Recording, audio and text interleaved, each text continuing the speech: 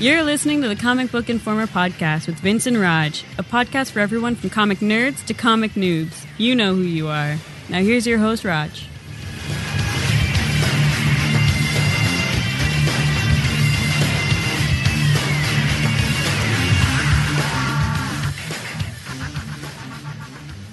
Hello and welcome to the Comic Book Informer podcast. This is Roger coming to you on Tuesday, the 22nd of April. I've got a great show lined up for today. I've been looking forward to talking about this for quite a while, so I'm glad that it's all over and we can shoot the breeze about it. And some fantastic comic books to talk about in what we're reading as well. Before we get to that though, did you put away all your toys, or are you going to be playing with them while we're doing the show? Well, I gotta do something while you're talking. Dude, I know you're going to be so engrossed with your little action figures, your toys, your dolls, all your little Game of Thrones scenes and everything. You're not going to be listening to a word I say, even less so than normal. I was about to say that's not that unusual. So this is the first Loot Crate that you get, right? Not to freely promote Loot Crate, but there you have it. Yeah, last month's was so cool looking. I definitely. That's the Attack on Titan stuff, though. Wasn't it last month? Yeah. Oh, I would have killed for that one. Yeah, I know. And it was they had already sold out by the time I found out about it. Yeah. What's funny is that you sent me that link and I checked it out. And my initial thought was I'd rather put the money towards, say, an MMO, a sub-based MMO, and do that because my son and I play several different ones. So I thought I'd rather do that than buy it. And then I was thinking about it a little bit more. And then, of course, I saw the unpacking videos, which never do that. If you're on the fence about something, never watch unpacking videos because there you go. And because they make it too easy to order online. So I saw the unpacking of the Attack on Titan one, and I was like, oh, my God. And I thought, okay, you know what? For a few months, what's the big deal? I'll do it. I go to set up the thing. And I don't know if you read my tweets on this at the time. It's like twice as much for Canada, which makes absolutely no sense whatsoever. I can appreciate that the shipping would be a little bit more, but not that much. And our Canadian to US dollars are pretty damn close. So there's just no reason for that whatsoever. So it's like $30 per month for a Loot Crate of toys. No, forget it. 15 makes sense. 30 is really stretching it. Yeah, 15, it's hey, this will be fun. Just so you know. Yeah, you especially get a t-shirt every now and then. I mean, it pays for itself. Especially if you don't actually keep up with what it's going to be. If it's just a surprise, you're going to get a box surprise every month. It'll be friggin' awesome. I'm all for that. But then for $30, no, not going to happen. Forget about it. So anyway, the other thing that I wanted to ask, because I saw it on your Twitter too, you seem to have a problem with someone. Of course, I went through his Twitter feed and I couldn't find anything, so I don't know what the hell you're talking about. What's your problem with Jim Lee? My problem isn't just with Jim Lee, and I'm going to try my best, but you may need a few duck quacks and bicycle horns in this one. I got them ready. All right, yeah, last week we talked about the whole Brett Booth thing and how it made both of us a little uncomfortable with DC. And a lot of people, let's be honest. It's actually specifically, I'm talking about the two of us. Yeah. No, I'm just saying that since then, too, I've been reading a lot more people who've been quite upset about it. I've actually made the mistake of checking some more of his tweets, Brett Booth, which was a mistake because he still doesn't get it. He still point blank denies the things that he did. So it's okay. Anyways, back to you. So, I thought about it some more, and on one hand, I can understand wanting to stick up for your friend and colleague because he didn't even draw the cover in question. I can understand wanting to defend, someone you're close with. Aside from the fact he was completely wrong because the cover is atrocious for any number of reasons, primarily tits, but there's a number of artistic flaws aside from that. And again, the way he went about it was very, very wrong. And as I kept putting this into perspective and comparing it from what we've seen out of DC for the last several years now, that it really has this boys club fraternity feeling to it. Like it's all the little artist buddies are banding together and just, doing the same things they were doing 20 years ago. And I've been on the fence about a lot of DC stuff for a while, but, I've been of the opinion that I'll ignore the 90% crap stuff they put out and try to shine a light on the few good things they are doing. You know, the Beyond series, the Justice League 3000, you know, Batman. The few good things they're doing it deserve some credit. Now, stepping away from DC for a minute, are you familiar with the story that's been going around for the past couple weeks about the artist David Coey? No. Okay, I don't even know if that's how you pronounce his name, but honestly, I don't give enough of a crap about the guy to learn how to pronounce his name. He's some famous graffiti artist who has a podcast, and apparently last month he told this wonderful story, air quotes, about the time he raped a masseuse. What? Yes, and you know, he had a grand time telling the story, and it actually took a little while before this hit more mainstream media outlets because I guess nobody cares about this guy's crappy podcast. So once it hit the mainstream, you know, obviously he started getting all kinds of feedback about it. And like, first of all, he didn't even see, I'm not even going to get into the details of the story because it is disgusting. Don't Google it. Trust me. And at first he was kind of laughing it off of he didn't see it as any sort of assault behavior. You know, I don't want to get into it because it's disturbing. And then later on, once you know, he started getting all this negative feedback, he tried to defend it with, oh, it wasn't a true story. It was just an artistic interpretation because he's such a provocative artist and pushing the boundaries that apparently, supposedly, as he says, telling fake stories about raping people is a good way to express his artistic intent. The guy's a scumbag, okay? Let's just put it that way. Now, he has very little to do with the comic industry. However, as a successful pop culture artist, guess who some of his friends are? I'm going to go with Jim Lee. I'm going to go with Jim Lee as well. So Monday night, late Monday night, it was, I don't have the exact timestamp, but it was somewhere around like 1, 2 in the morning, West Coast time. So a lot of people didn't see this. The only reason I saw it was because I was really bored at breakfast. Actually, I'm sorry, it was Sunday night. So I was really bored at breakfast Monday morning, and I was scrolling back through my Twitter timeline. And I saw a tweet from Jim Lee wishing his buddy David Coey a happy birthday. Now, this tweet is no longer in Jim Lee's timeline. He has deleted it after some feedback he himself received from the few people who did read it. No statement, no apology, just hiding the evidence, if you will. Luckily, I have a screenshot. So, from Jim Lee, happy birthday, David Coey. May you never bend to the forces of conformity and continue to reveal art in everything. Oh, my God. Taking that in context, fuck Jim Lee. Oh, my God. Either he's completely ignorant about the situation his good friend is in, or he's an asshole. So, holy crap. Now, we didn't really cover much of it, but, last year there was that whole thing with Brian Wood with the accusations of sexual harassment. Yeah. The difference between that and this is you didn't see anybody standing up for Brian Wood. You didn't see anybody from Marvel going, no, Brian's a great guy.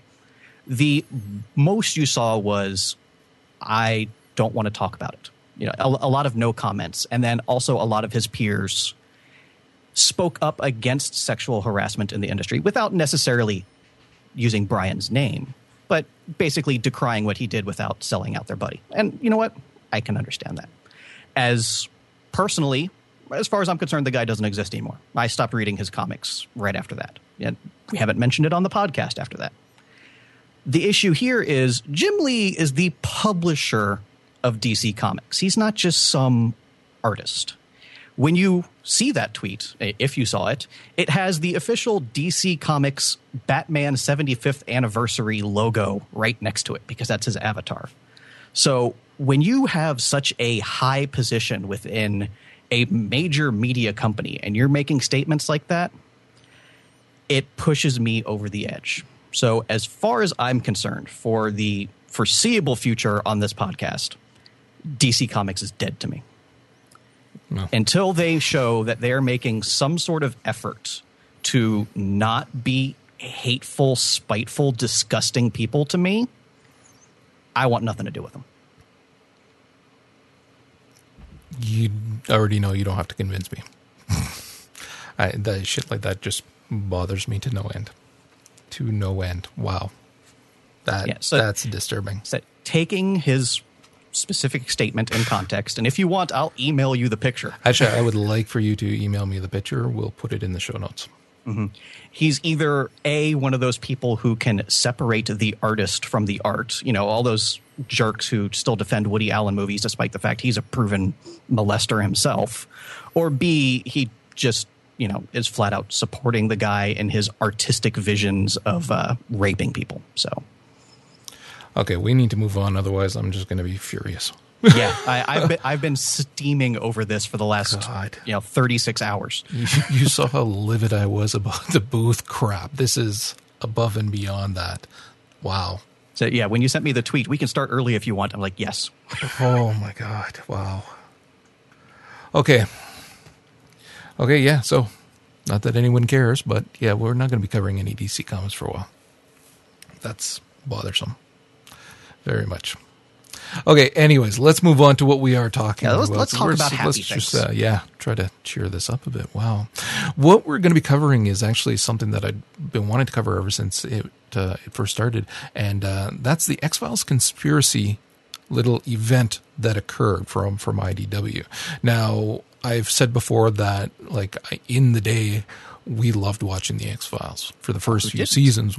Well, I know a few people actually who weren't crazy about it, but the first few seasons were absolutely phenomenal. By the time freaking T-1000 or whatever he is joined the crew there, it kind of lost some. But initially, those first, even 4 or 5 seasons were really, really quite good. And we, again, loved them, watched them religiously, and some of the comics have been quite good. I've enjoyed them. I haven't read them all. I've read some that were not nearly as good and some that were, quite good. Same as with the Star Trek stuff that we've talked about. Some are not that good, but some, man, really hit the mark and they're good. Now, this one here, it's actually not so much with Mulder and Scully, but actually with the Lone Gunmen. Now, if you're not familiar with the X-Files, which some of the people who are younger listening might not be, you had, of course, Mulder and Dana Scully, who were FBI agents who investigated the paranormal cases that came along. And the Lone Gunmen was a group of 3 guys. And these 3 guys, it was John Byer, Melvin Frohicke, and Richard Langley. The 3 guys published a underground conspiracy newsletter kind of thing, and they had their hands in everything. Mulder often went to them whenever there was something he couldn't explain or he needed to get some further information or get the word out kind of thing. And they're just these dorky friggin' guys. And the acting of the guys were actually quite good. They were always fun to see on screen. This little event actually centered around those 3 guys. So I thought, well, that might be fun to read. And what it is that you have, it starts off in Conspiracy, number 1. The Conspiracy is actually only a 2-part miniseries. However, there's tie-ins. There's, of all things, and they went all out here. That whoever came up with this idea was thinking, oh, we're going to have fun here. Because the tie-ins are with the Ghostbusters series, Teenage Mutant Ninja Turtles, Transformers, and The Crow. So you have the first issue of Conspiracy that then leads into these and then ends with the second part of Conspiracy. And I really like the concept here because IDW has done these crossovers before with their 2 Infestation events, and they weren't handled quite as delicately. It was basically just, interdimensional aliens and smashing everything together.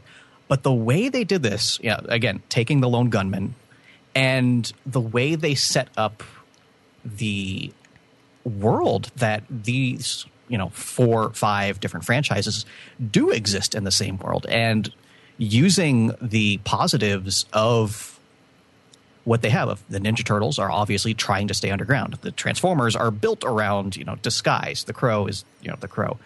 I had to stretch believability a little bit in the fact that the Stay Puft Marshmallow Man exploding over Times Square didn't hit major news sources.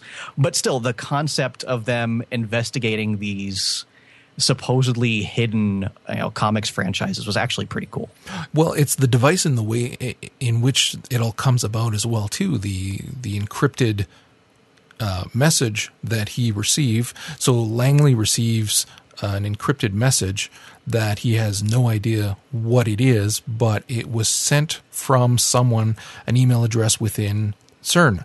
Now, CERN is, of course, the big complex organization thing in Switzerland that is investigating the Higgs boson and stuff like that, the particle. So what they do is they explain how it's possible to send, and this is in comic book world, of course, how it'd be possible to send a message back through time through this fifth dimension using different things. We'll get into that in a bit, to send a message back in time kind of thing. And so he receives this email that has encrypted files, and from there it takes a long time for them to decrypt them, and so you have this slow progression of news items coming to them. And it's these news items are from the future that explain how there's a virus that has been set free that's killing millions of people. And so from there they have to try to figure out what it is, what's causing it, and how to go about finding a cure for it. And this is where you then intro Mulder and Scully, who are actually at the location of the first article that is decrypted, and the people are being killed. There's this unknown virus that's causing these metal spikes to burst through them and kill them. And so you have this first issue where the first, again, article is decrypted, and it shows just that. So you have that believability of, okay, so whatever these things are that they're getting from the future, it's authentic, and we need to work around that because, again, this virus is going to kill a lot of people. Again, as a device for moving the series forward, it was fantastic. It was really quite good, and really it ends every issue nicely because it's leading you right into the next one that you have to read. Yeah, I really admired the way they structured this. Yeah. So in the first one, you also, and this is only important because it ties in later on, you see how the lone gunmen, after they've spoken to Mulder about this, and he's saying, okay, keep looking into this, they are attacked by some agents, and you don't know what the agents are, but the agents are trying to kill them. And then there's this big race on the highways, and there's some cops that get involved, and the cops wind up getting killed from the agents, just ridden off the road. So that's how you know, okay, they're not really probably government agents kind of thing. And that ties in later. And I like that aspect as well, how, I mean, they weren't all written by the same writers. Case in point, the Conspiracy series was written by Paul Criley, whereas the Ghostbusters one, Eric Burnham, Teenage Mutant Ninja Turtles, Ed Brisson, Conspiracy Transformers also by Criley, and then The Crow by Denton J. Tipton. So you had different writers, and I felt that they actually collaborated very well. I mean, how many Marvel events have we seen, or DC events, all of them, where the collaboration's out the window? They're given maybe a few post-it notes saying, make sure to include this and this, and then that's it. Whereas this, it tied in very well. Although they did screw up with the gender, or not the gender, well, maybe even the gender, it's hard to tell really. The race of one of the cops in the first issue. I noticed that. It's like she's black in one, and then she's Caucasian in the next. And really, that first one, the art was so bad, it's hard to tell it's a woman, let's be very honest. The art was a little rough in a lot of these. The art was rough in damn near all of them. I hate to say that because I don't want people not to read this. I think you should be reading this, but the art was in some cases downright atrocious. And I'm sorry, the art from John Staniski, colors by Stephen Downer, that was for Conspiracy 1 and 2. Whew. The characters don't even look the same panel to panel. No.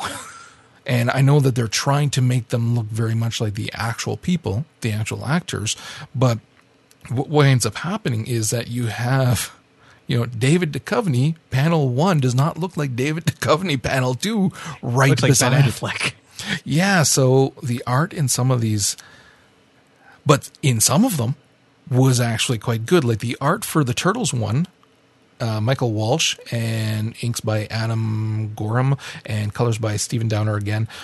That looks good. It looked typical Teenage Mutant Ninja Turtles stuff. Nothing fancy, but it looked like it. And then a little simplistic, but that actually gave it some really good effects Yeah. at certain points. Yeah, and then the art for the Transformers one, though, that didn't even have inks. It had pencils by, Diraj Verma, with colors by Joanna Lafuente. That one looked amazing. I really, really liked that one a lot. Like, it was very impressive. And then the Crow one, we're back to, not that big a deal. But again, don't let that hold you back, people. Definitely check it out anyways, because I think that it's actually, it's well worth the read. So towards the end of the first issue, then they find out, okay, now we got to go and talk to these Ghostbusters. And so they go to Ghostbusters HQ to investigate. Each of the issues had something that tied it into the event, we'll call it. But they also had just some fun, something that's going on as if this is just a slice of what's going on in the regular continuity as well, kind of thing. And I really dug that. Small yeah. thing to say is, I haven't been reading X-Files, obviously, but the only one of these that's actually in continuity with the core comics is Ninja Turtles. Right. So, small. Yeah, but okay. Well, it felt like there was something, I should say. Sure. Yeah. So, it gives you the feel. But if you're a fan of the ongoings outside of Ninja Turtles, this really doesn't have the same effect. So it's in the Ghostbusters one where they have a discussion with one of the Ghostbusters specifically about what's going on with the Higgs discoveries and whatnot. And one of them says that he's written a 500-page piece on it, and it's the Higgs singlet and the use of supernatural entities as a means of directional time travel. And what this is they're finding out that, again, going back to how was this message sent back, if they use a ghost of some sort, they could use that as a conduit that could then go through that fifth dimension that the Higgs boson particle goes through in order to send that message back in time. So there's the little clue that you get from that issue there. And then that leads into the Teenage Mutant Ninja Turtles one, which has both the Lone Gunmen as well as the Turtles going against vampires, which I thought was awesome. Foot fetishist vampires, though. Yes. And that's where they are trying to get a sample of the turtles' bloods. They initially think that the turtles are alien, so they want to get a sample of the blood to then use as a potential antivirus for that virus that's going along, because they don't know how it's being transmitted, but they assume that it is alien in nature. And that's when they find out from, I can't remember which turtle told them, though, but it's like they're not aliens, they're mutants. But they still wind up getting a blood sample from them anyways.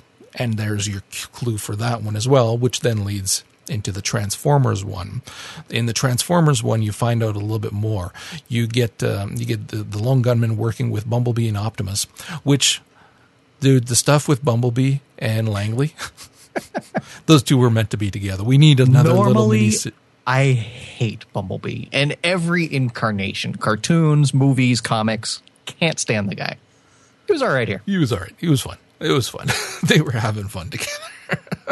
What they found out initially at the very start in conspiracy number 1 is this has to do with a company called Skylogic Systems, which they can find nothing out about at all, period. So here they use the Transformers to gather more information, and they find somebody who works for them, and they basically abduct him to question him. And he explains that they were approached by the government, who gave them concrete proof that there are aliens on the planet, hence the Transformers, and that they need to work on a vaccine type of thing, because they're told that the Transformers are trying to create an alien-human hybrid.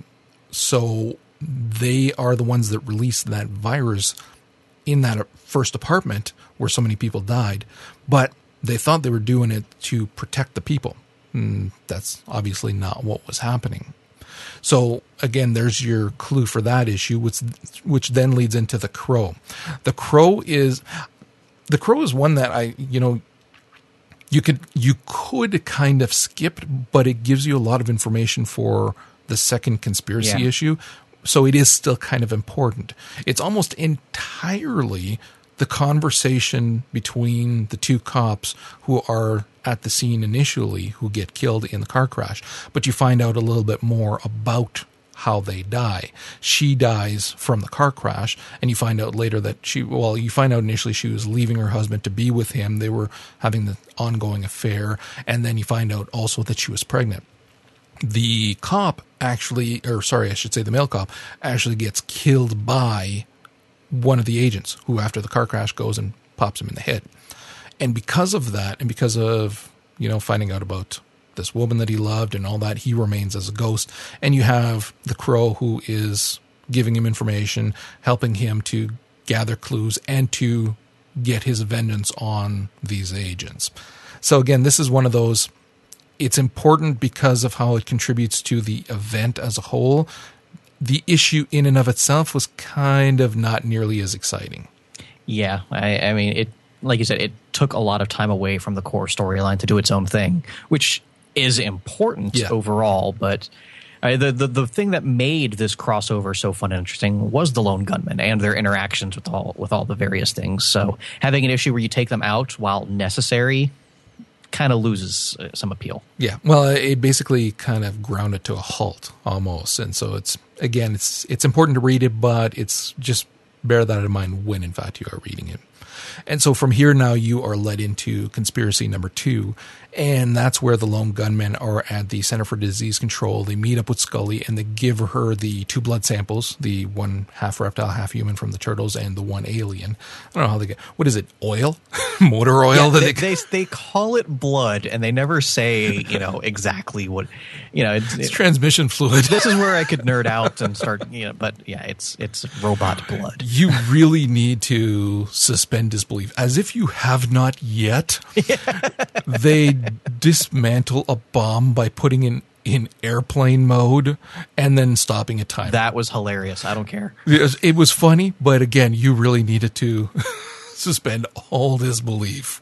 Still, they find out about that there's the bomb there because they got the last file decrypted, and the file says there's a bomb goes off at the CDC, impedes the progress of the cure being manufactured, the virus spreads, millions die, yada yada. Meanwhile, Mulder is in a warehouse in the middle of nowhere, which is typical for X-Files, and he finds out what in fact is happening, and there is an alien there who is wanting to destroy the human race. And so, typical, really, X-Files stuff, but it all came together nicely. It all meshed together nicely, right to the point at the end where you see what actually happens in the future of them sending the message back in time. And that's how it ties everything, including the ghost and using that at the CERN in order to send the message back. So as an event that not just works together exceptionally well, tying in together all of the different IPs, but also actually making sense, so long as you're willing to suspend that disbelief to have some fun with it, it actually makes sense. It works. I can't say enough about this little event. I loved it. Let's be honest, this is far less ridiculous than some of the other comic book stuff we've gone along with over the years. Yeah. The only problem, as we've said, was the art. And that's a big one. It really is. But luckily, this is the type of story that it's all right. I mean, you're looking, the lone gunmen do not have to be drawn exceptionally well for me to go into this story and enjoy it. It's probably best that they're not really that detailed. So for the most part, it's all right. The only problem is that when you read and see that Transformers issue, you can see what the event could have been as a whole, which is absolutely gorgeous. So it is something that held it back, but I'm hoping that it won't stop people from buying it. Yeah, I'm actually glad that we checked this one out, because I would have completely skipped over. Because like I said, I read a couple issues of their Infestation crossover, and it wasn't doing it for me, and I completely skipped the second Infestation. So it's nice to know they could get one of these crossovers right. Yeah. Okay, moving on. Before we get into what we're reading, did you watch the third trailer for the Days of Future Past? I did. It was actually really good. Listen. You can set pretty much anything to a remix of Kashmir, and I'll probably go see it. Listen, you liked all the other trailers. I was not actually as crazy about them. I didn't like the first one. I liked aspects of the first one. I liked the audio Right. from the first one. Second one had me a little more confident. But what really draws me in here, again, Led Zeppelin, but also from what we see of the action, like, come on, Colossus diving out of the sky through portals, Iceman being awesome, Magneto using a football stadium as a weapon. Yeah, this is something I can get into. Yeah, it was really quite good. And you're seeing a lot more of the interactions between Wolverine, who's sent back, and young Xavier. So, and with Beast, which I thought was hysterical. So yeah, it was actually really quite good. It does make me a lot more excited. Are you going to see this opening weekend? Possibly. We shall see. We might have to do an impromptu Popcorn Ronin on this one as soon as it comes out. They really didn't take very long to get me to hate Quicksilver. Oh yeah, that's just, why was that in there? See, his mutant power isn't the speed. His mutant power is being an insufferable jackass. Yeah. Well, yeah, you were talking to Dan about that on Twitter. And I was telling him, all you need to remember, it doesn't matter what version there is of him in the Marvel Universe. He's a jackass. He's an asshole. That's it. Good luck trying to explain to somebody who doesn't read comics why there's two different Quicksilvers in the movies. Yeah, I saw that and I was like, oh, no, not him. I hate him in every comic I've ever read. I know you've read some that it wasn't as bad. I despise the character. Yeah, unless Peter David's writing the movie, I'm not terribly interested. Okay, let's move on to what we're reading. Superior Spider-Man number 31. Yeah, that came out. Are we doing a point one here? How much you got to say about this? I don't know. How much do you have to say about it? I got quite a bit to say about this. Let's go with it and see where we end up. Okay, so this might be a point one for folks to listen to. In fact, I'm almost positive it probably will be.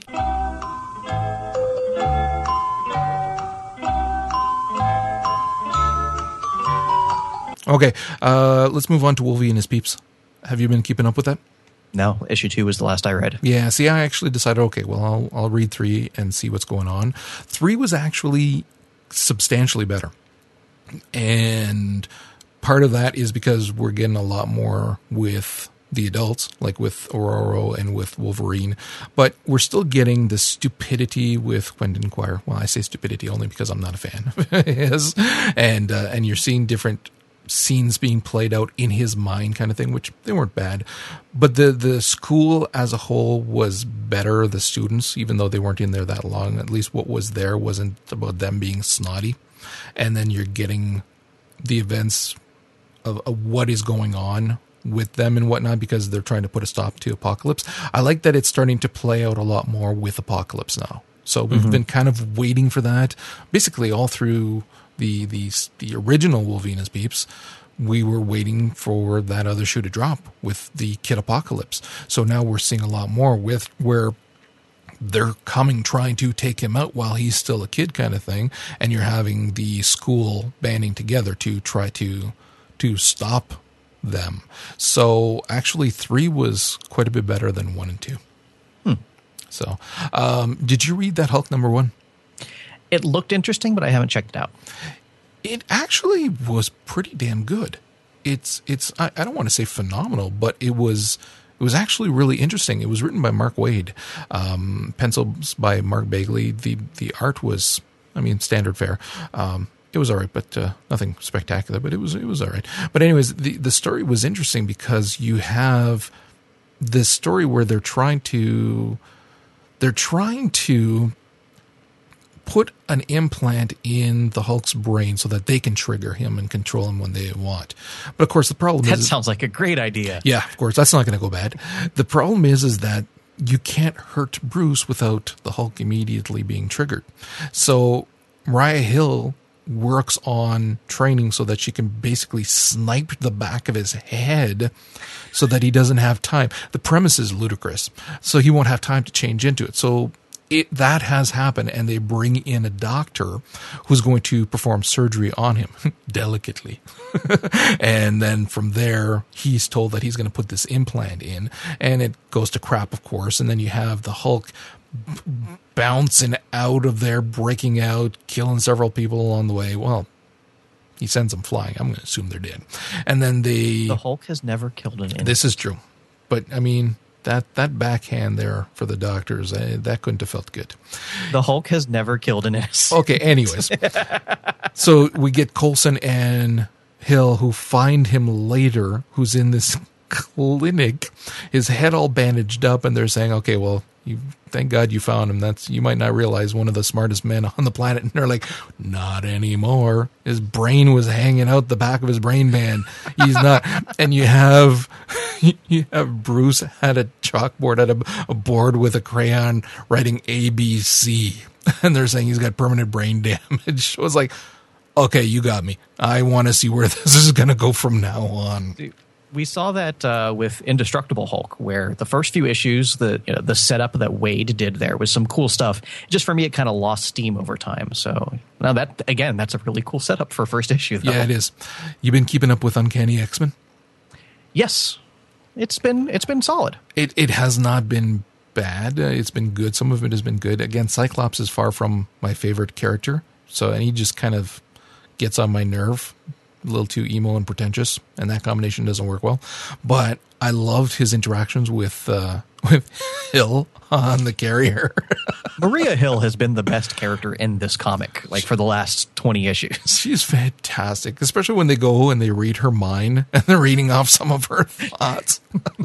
And I actually have been really liking the stuff with Mystique in Madripoor and what's going on there with her and trying to get Magneto in and whatnot, and her acting as Dazzler. And then the young team. What's hilarious is seeing all the fanboys who freaked the heck out in issue 18 or 19 or whatever it was because the Blob showed up with his powers back. Right.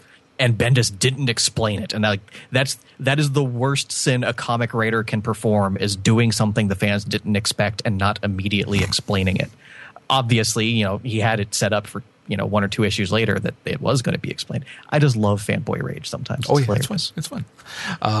I love the stuff with his team as well. We've gotten to know both of the younger member for both him and Wolverine His Peeps, so we've gotten to know them a lot more over time. And Gold Balls is awesome. And I love that they're bringing in the stuff like you see in Archer, the TV series, that wording, are we playing the wording game? Phrasing. Yeah. So that has been cool. And so, yeah, no, it's been solid. It's been solid and enjoyable. Mm-hmm. And which then leads to the Wolverines series. You're still reading that? I actually got caught up on it because I'd fallen behind, and I thought, okay, well, it'll get better. Okay, first of all, the issue with him and Auto Spider-Man was freaking awesome. It was. And it explains how he gets the new suit that helps him because he doesn't have his healing factor. So that was actually really good. I liked it. And then, again, we're seeing him and Mariah Hill later on, and him and everyone. And you're finding out in 4. I'm assuming then that you're not reading this at all. No. So in, what is it? I think it's 4. You're getting finally the story of what is going on. Because up until then, it doesn't make sense for the character. He's acting like a coward. He is pushing people away and all this other really emo, stupid crap. And so you're finding out that, okay, well, there's a reason for that. He's actually distancing himself because he's on a mission with S.H.I.E.L.D. in order to work his way into this criminal organization. So that's why he brushed off everybody before so that he can go in there. It kind of, it makes sense, but it doesn't. One of those kind of things where, okay, I can see how that fits in with the story, but it doesn't. The character wouldn't do something like that. So for that, it doesn't fit at all. But it leads to some interesting character scenes, like with him and Kitty, that were actually fairly solid and fun to read. So as a series, I certainly would not recommend it. And now that I know the whys of his behavior, it'll make sense when reading the other series, but I'm probably going to be putting this one on hold now and not bothering with it anymore. Okay. So, okay, what do you got? All right. Well, for my list, Flash, no. Detective Comics, no. Batman Eternal, Batman Beyond. All right, well, all I've got left is Invincible. Did you read issue 110? No, I haven't yet. Okay. I'm actually going to spoil some of it because it's an interesting discussion, let's just say. With Mark back home, most of the issue was him and Eve, and really good stuff there. Like, I really liked how their relationship has changed with Mark being gone again. And the tail third of the issue or so, the Viltrumite woman that really wants to mate with Mark. Yeah. Well, she basically beats the crap out of him and then forces him to have sex with her. What is going on lately with this? Seriously. What the crap, people?